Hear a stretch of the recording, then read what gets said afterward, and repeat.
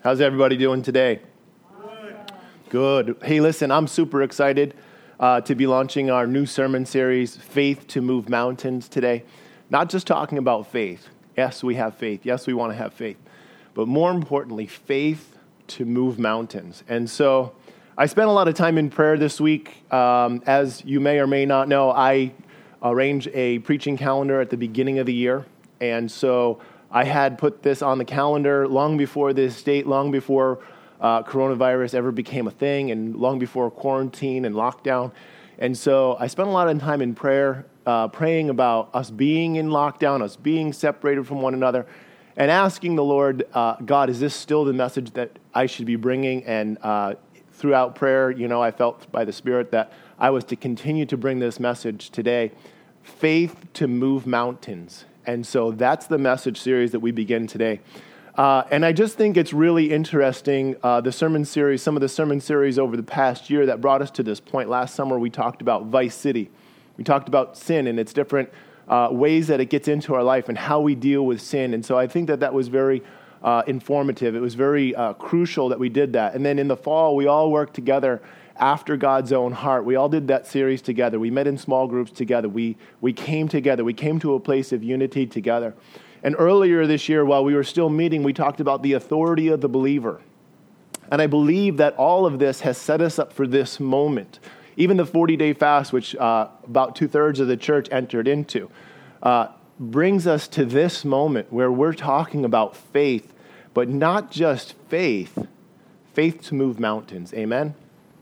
Amen. Faith to move mountains, faith for the impossible. And here's the scripture that this comes from. It's Matthew 17, verse 20.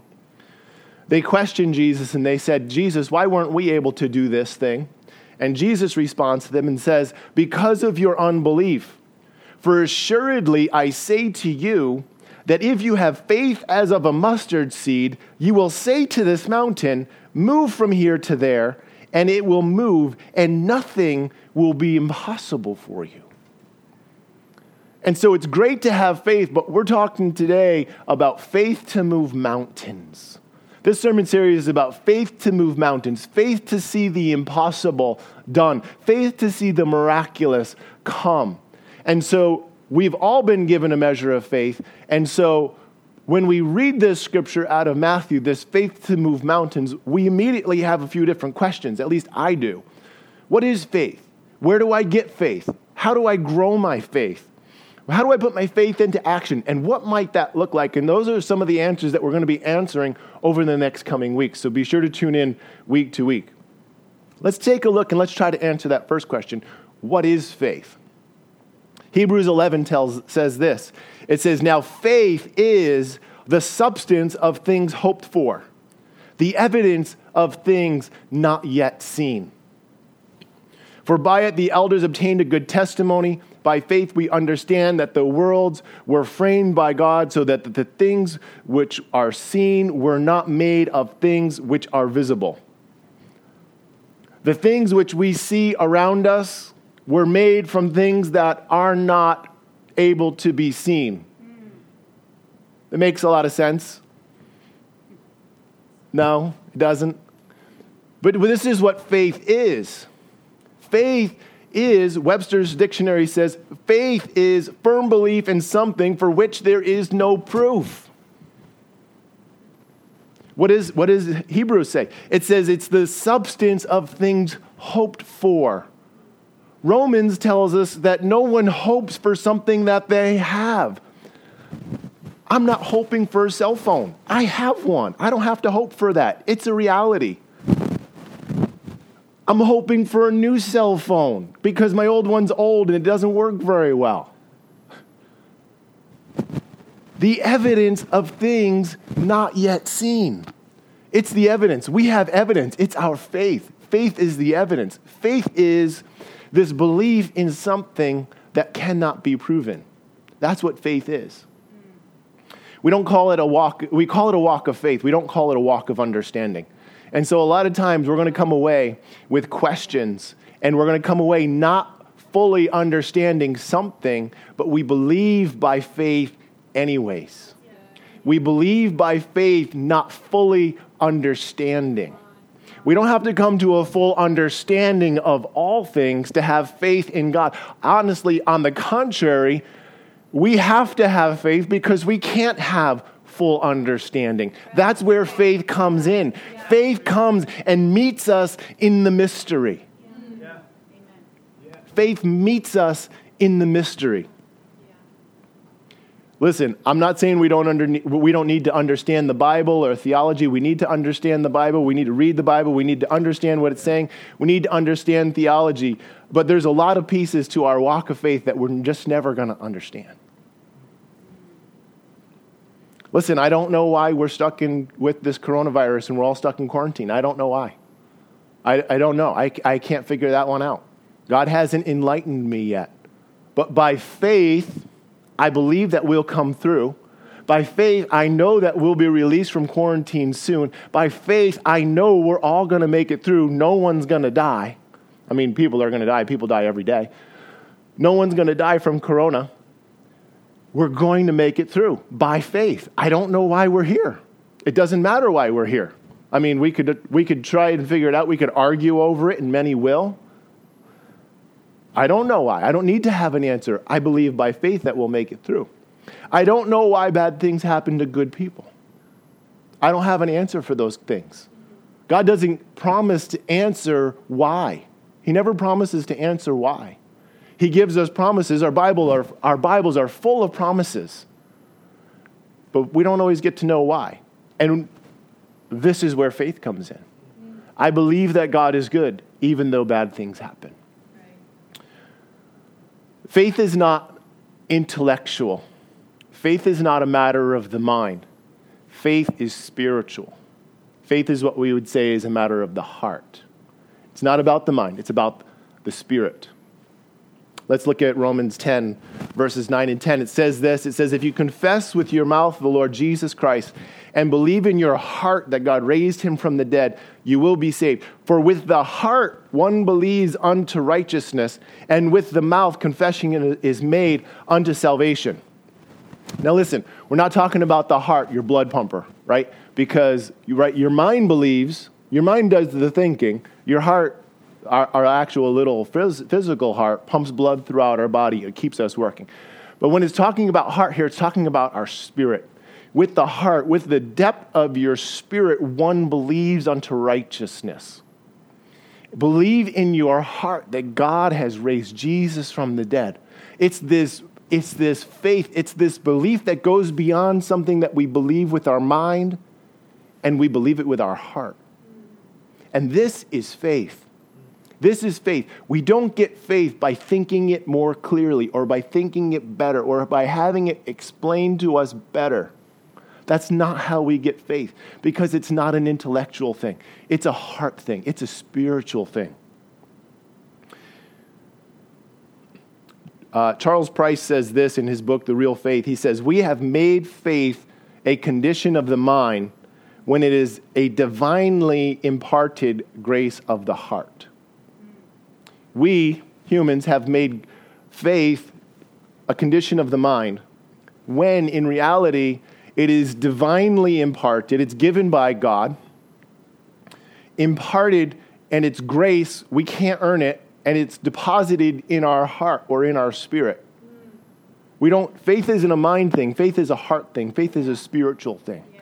And so we need to take faith out of the box of understanding, and we need to put faith into the box of spirituality, of understanding and believing with our spirit.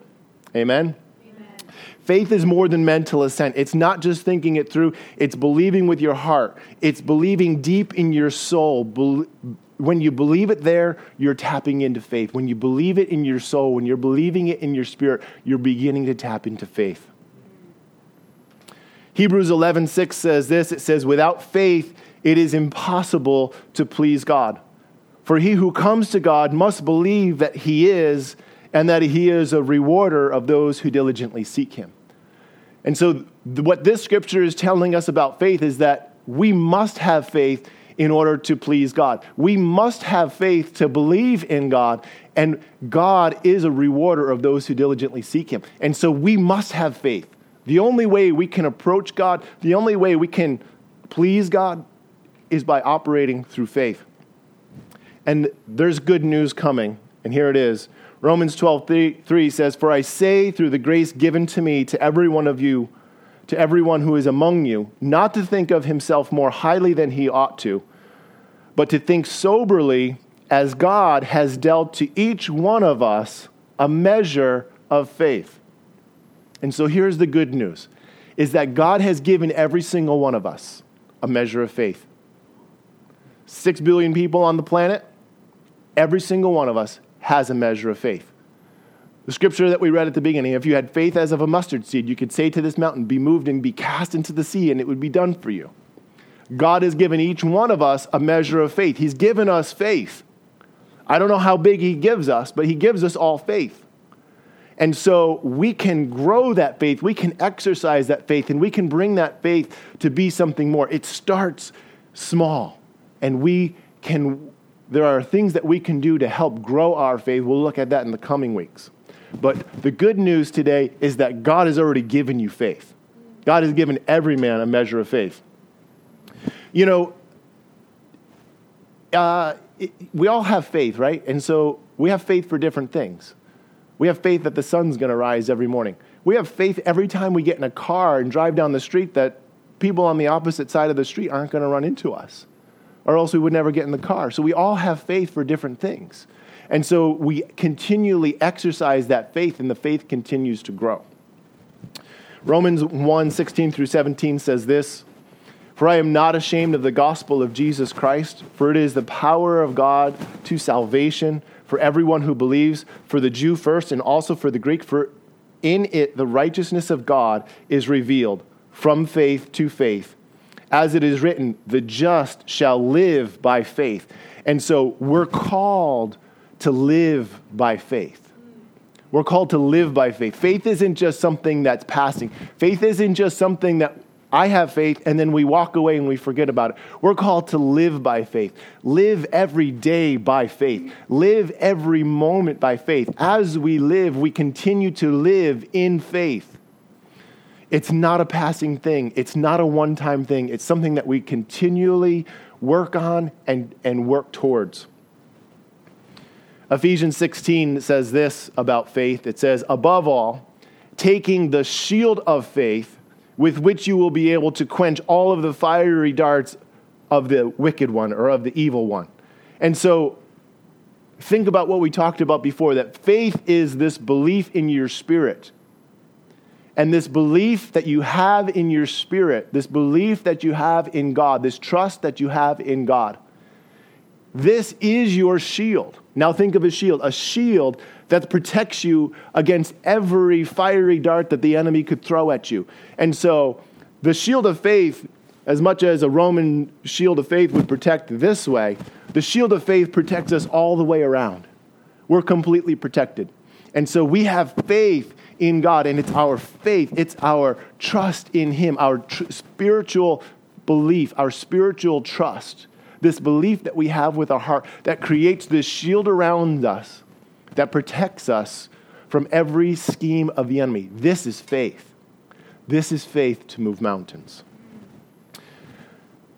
Jesus said, "You couldn't do it because of your unbelief. For assuredly I say to you, if you had faith as of a mustard seed, you would say to this mountain, move from here to there, and it would move, and nothing would be impossible for you."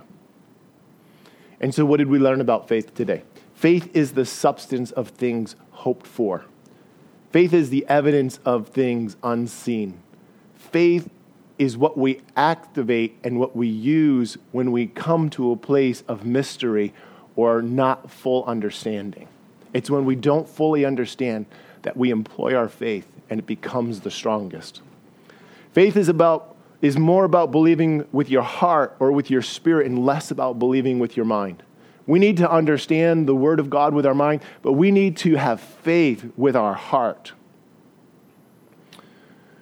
God has given every man a measure of faith. We read this today. God has given every man a measure of faith. We've all been given faith. We can exercise our faith, and we can cause it to grow, and we'll be looking at that in the coming weeks. But be of good cheer. Be encouraged. today, God has already given you a measure of faith. We are called to live by faith. We're called to live by faith. It's not a one-time thing. It's a daily thing. We do it every single day. And our faith protects us.